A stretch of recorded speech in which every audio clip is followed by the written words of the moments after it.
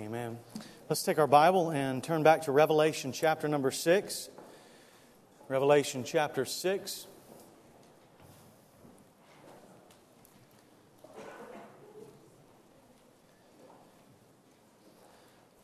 This morning we will pick up and we will just cover the first 8 verses. Revelation 6, of course, you remember we finished right before the holiday break where we finished Revelation chapter number 5. And so this week I'll put some stuff up on the blog and the Facebook to help us out with this section.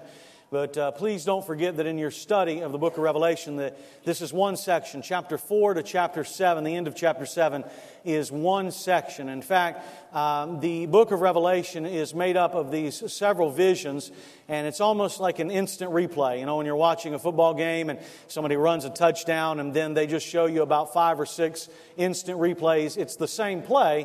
They just show it to you from different sections. And so you have these 7 candlesticks there and those first few chapters, which are the 7 churches. And then we'll talk about these 7 seals and 7 trumpets and 7 judgments or bowl judgments. All of those are not chronologically in order. They're just 7 sets of telling you the same thing in a little bit different way. And so you want to read chapter 4 to chapter 7 and together. But if you found your place, Revelation chapter 6, let me read these first 8 verses for us. And you put your eyes on the paper and read along with me silently as I read the word of the Lord for us. Then I saw when the Lamb broke one of the 7 seals. And I heard one of the 4 living creatures saying, as with a voice of thunder, "Come."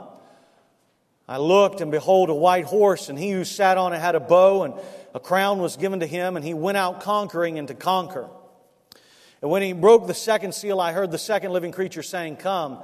And another, a red horse, went out, and to him was sat on it, it was granted to take peace from the earth, and that the men would slay one another or slaughter one another. And a great sword was given to him. Verse number 5. When he broke the 3rd seal, I heard the 3rd living creature saying, "Come." I looked, and behold, a black horse, and he had sat on it, had a pair of scales in his hand. And I heard something like a voice in the center of the 4 living creatures saying, a quart of wheat for a denarius, and 3 quarts of barley for a denarius, and do not damage the oil or the wine. Verse number 7. When the Lamb broke the 4th seal, I heard the voice of the 4th living creature saying, "Come." I looked, and behold, an ashen horse, and he who sat on it, in the name of Death, and Hades was following with him. Authority was given to them over the 4th of the earth to kill with the sword and with famine, with pestilence, and by the wild beasts of the earth. Would you join me in a word of prayer this morning? Father, we now come and we look at your word, and we believe that it is inerrant and infallible and inspired, that it is the very words of the living God of heaven. And so, Lord, I pray now that you'd help me to think carefully and clearly.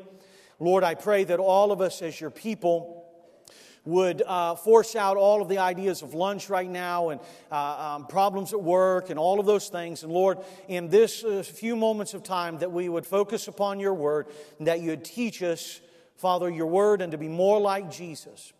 And we will thank you for it is in the name of Christ Jesus we pray. Amen. I want to say on the front half here, what I want to do today is kind of just teach down through these verses, these 8 verses, and then when I get to the end, I will try my best to give us some application points. For some of you joining us today, maybe this is the first time you've been in a church in a while, or maybe you're an unbeliever, but you're joining somebody a little bit skeptical. I do realize that the language in this passage is quite awkward, right? It is definitely a literary passage, a genre of symbolism, and so, when you start reading about 4 horsemen, if your mind's like mine, you go back to the 80s and the 90s and Saturday morning wrestling, and you're thinking about Art Anderson and the 4 horsemen, right? Amen. I knew I'd get one amen out of that.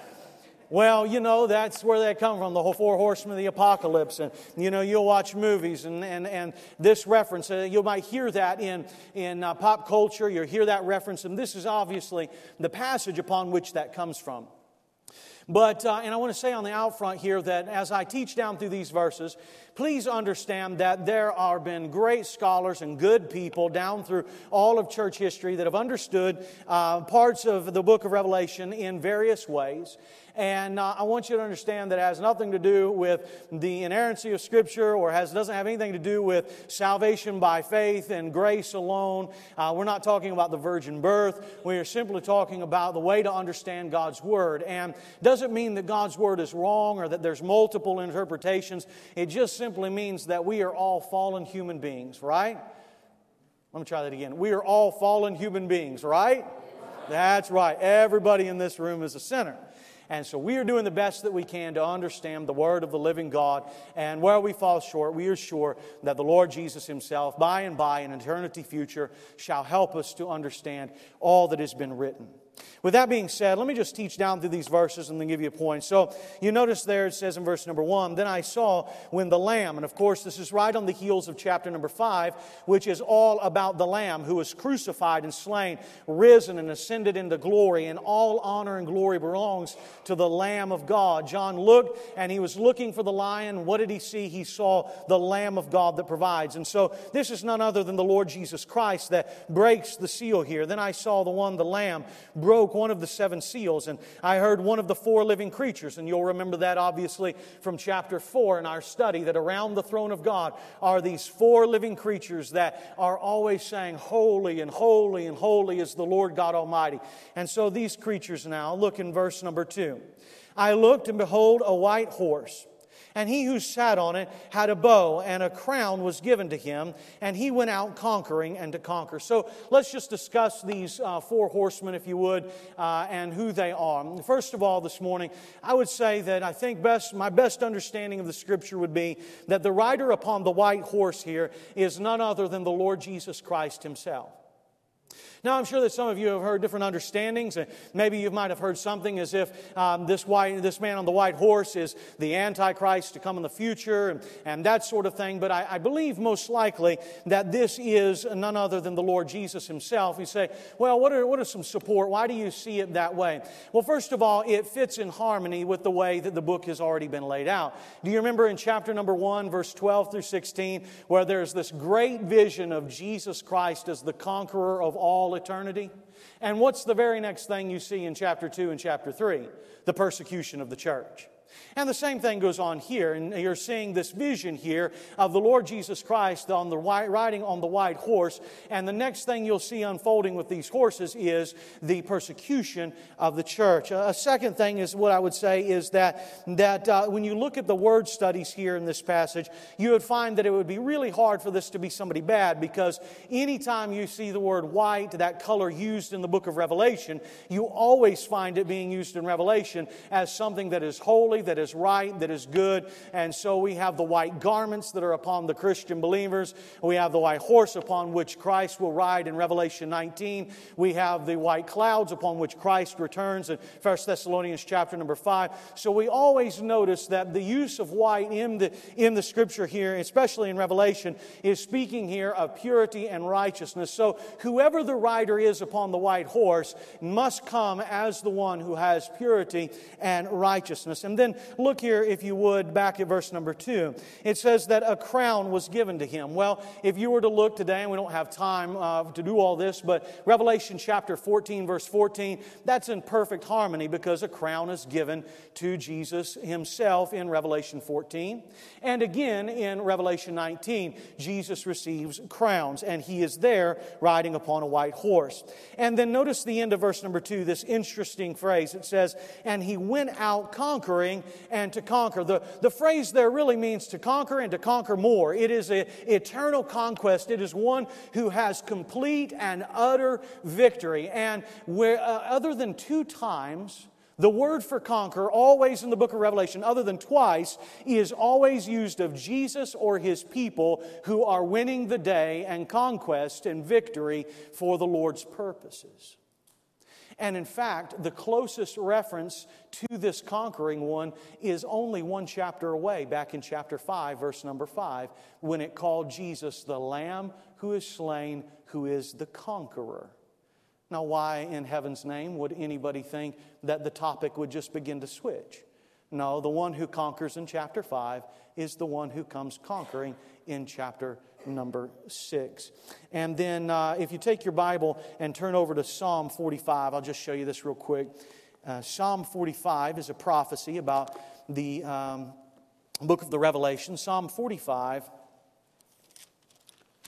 Because some people will say, well, you know, the rider on the white horse in chapter number 6 has a bow and arrow, but the one in chapter number 19 has a sword. Therefore, the one in chapter 6 is the Antichrist, and the one in chapter number 19 is Jesus. Well, Psalm 45, I think, helps us a little bit with that. Psalm, what did I say, 145? Turn to Psalm 45.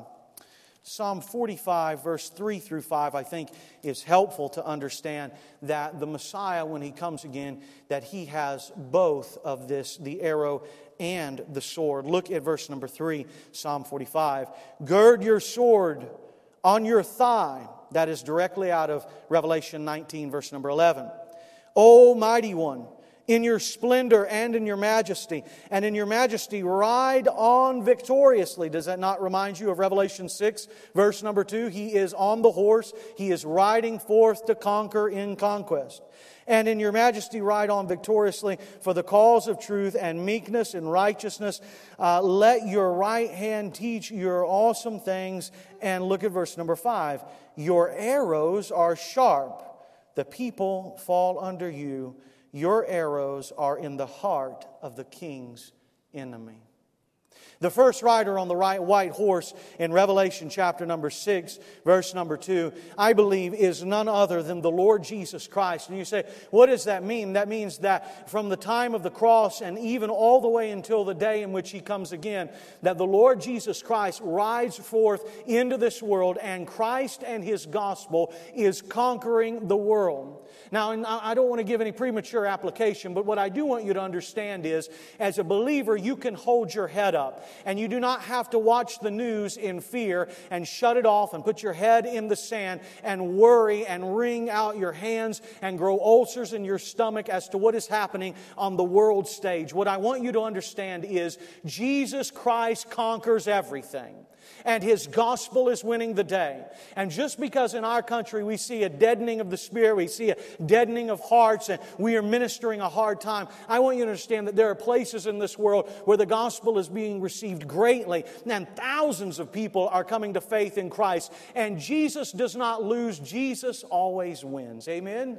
And so I want you to leave this week. I want you to go back out in the world, back into your Word, back with your family, back to the way you're living, and understand that no matter what comes our way this week, Christ and His gospel is riding forth in victory. The first horse rider here is none other than Jesus Himself. Then look here, if you would, at verse number 3. When He broke the second seal, I heard the second living creature saying, Come. And another. And now we see a guy on a red horse. And he went out, and to him who sat on it, it was granted to take peace from the earth, and that men would slay. Now you want to highlight that. Men would slay one another, and a great sword was given to him. Now in some of your, maybe some of your study Bibles, you might have where that says the red horse is for war. Well, that's a slightly different. I think what we want to understand here is that the first rider on the white horse is Christ Jesus, and the rider of the red horse is not so much worldwide war as it is the persecution and the slaying of believers. And that makes perfect sense when we read the Bible. Matthew chapter 10, verse 33 all the way to 44, you will find that the Bible says, when Christ comes, He will bring the sword. And that's exactly what's happening in this passage. The first rider is Christ, and the second rider brings the sword of slaying. And what you'll notice here, you see where in your Bible it says to slay one another? That phrase or that particular word, other than one time in the entire New Testament, it is always used not of war on a mass scale, but to the brutal taking of the lives of believers. In fact, look down if you would at verse number 9. In this same chapter, it gives you the explanation. When the Lamb broke the fifth seal, what did He see? I saw underneath the altar the souls of those who had been slain. It's the same word, not by war, but by persecution of the believers. Christ rides on in victory. His gospel is being spread throughout the world. But brothers and sisters, what you will find is that wherever Christ and His gospel go forth, the persecution of believers will follow. Just think of all of our brothers and sisters in the Middle East that are having their throats slit.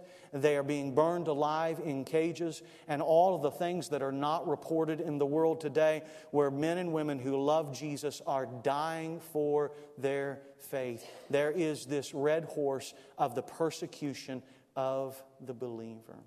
And then look with me, if you will, at the next. He says, verse number 5. When He broke the third seal, I heard the third living creature saying, "Come." And I looked, and behold, a black horse, and he who sat on it had a pair of scales in his hand. Now, whenever you see this reference in the Bible to the scales, whenever they have to pull the scales out of the woodshed and blow the dust off of them, it always has to do with economic hardship and injustice and problems. So it's not widespread famine, but it is economic injustice. And let me show you that. Look at verse number 6. And I heard something like a voice from the center of the four living creatures. And just read chapter 5 and you'll find that that's the voice of Jesus. And it says here, a quart of wheat for a denarius. And you say, what does that mean? It simply means that you could buy, a day's wage would buy you a day's amount of food. So it's not widespread famine, but wouldn't you say that you would want to make a little bit more money than just one day's wage for one day's amount of eat? You have to have a place to stay. You have to turn on the electricity. There are many other things to make it in life than just having enough to pay for food. So what's going on in this verse is not so much just widespread famine, but it is economic injustice. And now all of our minds collectively as a church must say, who is it that the economic injustice is being geared to? Why are these people being starved to death? Who is it in this passage when John first wrote this book? Who would he be speaking to? Well, in chapter 2 and chapter 3, we spoke about 7 churches. And all of the believers in those churches and in those cities, because of their testimony for Jesus, because of their faith in Christ, because they would not worship false idols, they were being driven out of the trade guilds. They were being made to have no work. They walked the streets and they had no money. And so the second and the third horse here go together. When Christ comes into the world, when Christ brings His salvation and His gospel, what follows on the heels of that? Nothing else but persecution and injustice for believers. And then the last horse, let me walk us through that. Look at verse number 7. When the Lamb broke the fourth seal, I heard the voice of the fourth living creature saying, "Come." I looked, and behold, an ashen horse. Now, some of your translations might read green, pale, ugly. Doesn't matter what it says, all right? Pale is really the idea here. And then it is the horse of death, right? It says here, I saw this one, and the ashen horse or pale horse, and he who sat on it had the name of Death, and Hades. Now, if some of your translations may say hell here, hell or Hades in your Bible can either refer to the eternal damnation of lost souls, or it can simply refer to death and the grave, all right? And so I think in the context of this passage, it's probably best to understand one after the other. So death and the grave is coming for us. And then look, if you would, back here. And Hades was following with him, and look here, authority was given to them over the fourth of the earth, to kill with the sword and with famine and with pestilence and with a wild beast. And now this last horse, this one of death, is one that moves to a broader sense. We have Christ riding on the white horse. We have the red horse of persecutions of the believer. We have this next horse, this black horse of economic injustice for believers. And then lastly, we have this total death that is coming not only for believers, but for all the world.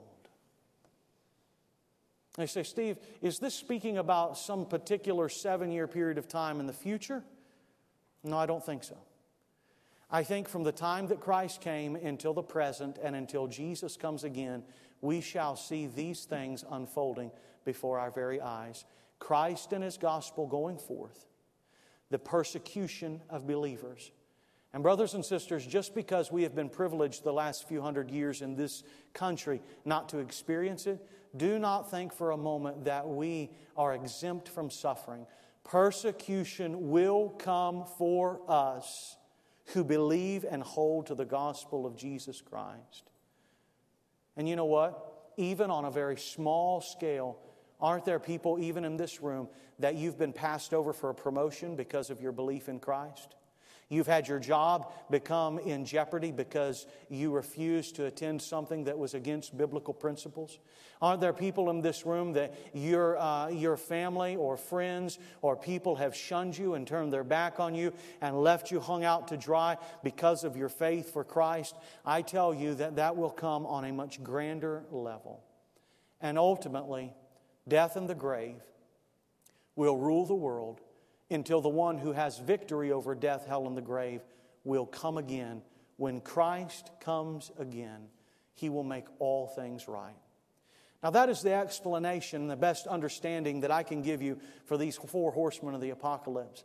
And I can see on some of your faces, you wish that I would have given some sort of outlandish plan of when Jesus was coming back and some sort of 10-nation European nations and black helicopters coming up over the horizon and all of this kind of stuff. And I know that you read books and all of that kind of thing. Now I'm just going to tell you, you're more than welcome to read that. I think this is the best understanding of this. And so let me just take just a couple of minutes before we move into the Lord's Supper today and give you a few points of application.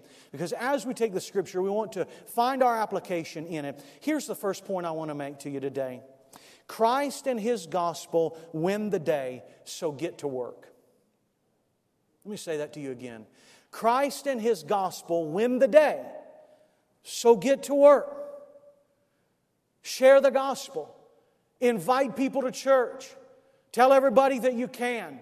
Bring them to the knowledge of Christ. Share your testimony. Give them a gospel tract. Invite them to something we do here, one of our children's ministries or something with our youth. Hey, get busy for the Lord because the gospel and the Lord Jesus win the day. He is carrying out His purposes. Therefore, all of us should be in the ministry of sharing the gospel and bringing people to faith in Him. I was standing in Kroger's yesterday afternoon. I was purchasing something. I'm standing there in the line, and wouldn't you know it, every line that I pick has to be the slowest line. Is that the way it is for you? And I'm standing there, and they can't figure it out, and the line's just piling up, and there's a guy right behind me, and he starts talking to me. I don't want to talk. I want to go home. And I'm waiting, and everything is going wrong. And as I've told you before, it's as if Jesus kind of said, "Hello, McFly. You don't know this guy from a hole in the wall, but he's talking to you. Why don't you turn around and invite him to come to church?" And even though you think I'm your pastor, it's hard for me too. I get nervous and I get awkward. And the Lord help me to give him an invitation to come to church. I think that if you'll pray every day of your life and ask the Lord to bring people into your life that you can share the gospel with, you can witness to, you can give your testimony, you can invite to come to a church to hear the gospel, the Lord will provide. And brothers and sisters, we are on the winning side, so get to work. Amen? Here's a second point. Christianity is a costly commitment, so live what you believe. You see those second and third horses, persecution, economic injustice. These first century believers were going through literally hell and back to serve Jesus. I don't know how many times people have said to me, "Pastor, I just don't know if I'd be willing to die for Jesus." I can tell you whether you would be willing to die for Jesus if you're willing right now to live for Jesus. It might cost you a promotion. It might cost you a friendship. It might cost you not being in the cool crowd. It might cost you being ostracized by people. Christianity is a costly commitment. You say, you want to know Jesus' way, Jesus' master plan of evangelism? He never did like drive-by soul winning. You don't want to go to hell, you want to go to heaven, you're saved. Jesus almost pushed people away. They had to climb over Jesus to get into heaven. Jesus said, if you want to be a follower of me, count the cost. Nobody goes to war unless they have counted the losses that they're going to take. And I'm just saying to us as a bunch of believers here, it's time to trim the fat. It's time for us to commit ourselves to Jesus and be willing to live every day of our lives for the gospel and His kingdom and His righteousness. And there are areas of my life and your life where we are falling woefully short of the good news of the gospel of Jesus. Confess your sin. Ask Him to help you and live daily by the Spirit. Amen? I saw this video early this morning. You know, I really shouldn't watch... give me 2 more minutes. I really shouldn't watch videos on Facebook before I preach, but I watched one this morning that made me flat mad. I watched this video about these prosperity gospel preachers, and the debate they were having is whether it was okay for them to own a $75 million plane. Let me give you the answer. No! As long as there's starving people in the city of Raleigh, no! You don't need that. And one dude said, I couldn't do 90% of what I do unless I had a Learjet. You know what? The world would be a better place if you didn't do 90% of what you do. Man, that was mean. Sorry about that. Let me tell you something. Christianity ain't about feeling good. Christianity is about serving Jesus. Amen? He'll come back one day and make everything right. You just hang Him there and serve Him and give your life to Him. And if you're here today and you don't know Jesus Christ as your Savior, you found one preacher that's going to be honest with you. If you want to be a Christian, you're going to have to lay down everything and come to Jesus and give your whole life to Him, and then He'll save you. Okay? Here, let me give you this and we'll finish for today. Christ is in control of all things, even the bad stuff.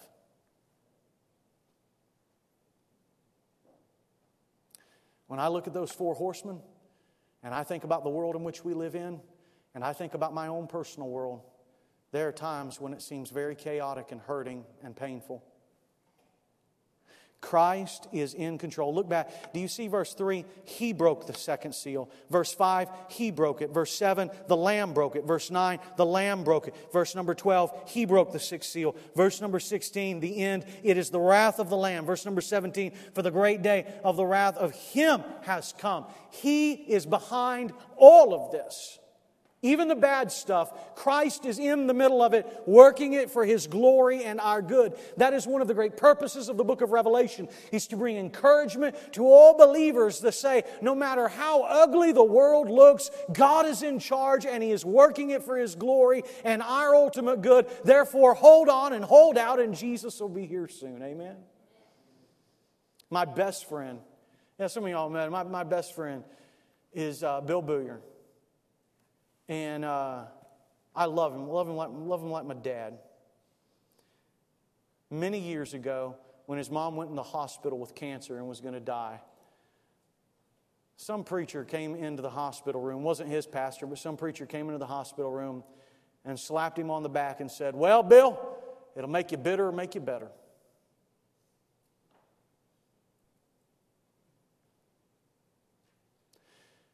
Stupid platitudes never helped anybody. And in fact, when you say those kinds of things, they hurt. Because the truth of the matter is, you can trust God all you want and some things still turn out bad.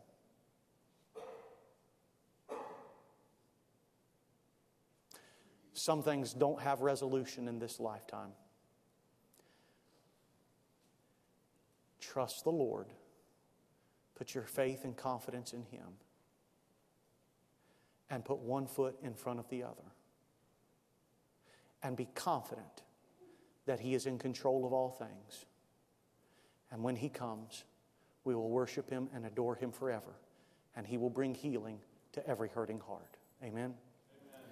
Let me give you a point of application of how you can do that, because I don't want to just leave you on your own. The 2 ways that I know how to do that the best is to anchor yourself, anchor your feet in what God has done already for you. Put your feet down in what God has done. Have you seen Him bless financially? Have you seen Him bless in your family? Have you seen God save your soul? If you've seen God do anything, put your anchor down in that. Put your feet down in that. And secondly, stretch your arms, stretch your heart toward heaven in adoration and love of Jesus. Anchor down in what He's done and love Him with all of your heart. And you find that God will make your soul okay right where you are. I'm going to ask if you bow your heads and close your eyes just for a moment. We're going to move into time here of the Lord's Supper. And I think this is a perfect opportunity. Brothers and sisters, please listen to me. I want to take the Lord's Supper in just a moment, ask the deacons to come, but right where you are, just take just a moment to think about that. And I just want you to know that whatever you're dealing with, God knows. Wherever you are, He's there. Thinking of that song a little bit earlier that Kaylee sung. The waves and the winds still know His name. Whatever you're dealing with, He knows. Anchor yourself in what the Lord's done and long to love Him with all of your heart. Why don't you take a quiet moment to pray through that? I'm going to ask our deacons to stand.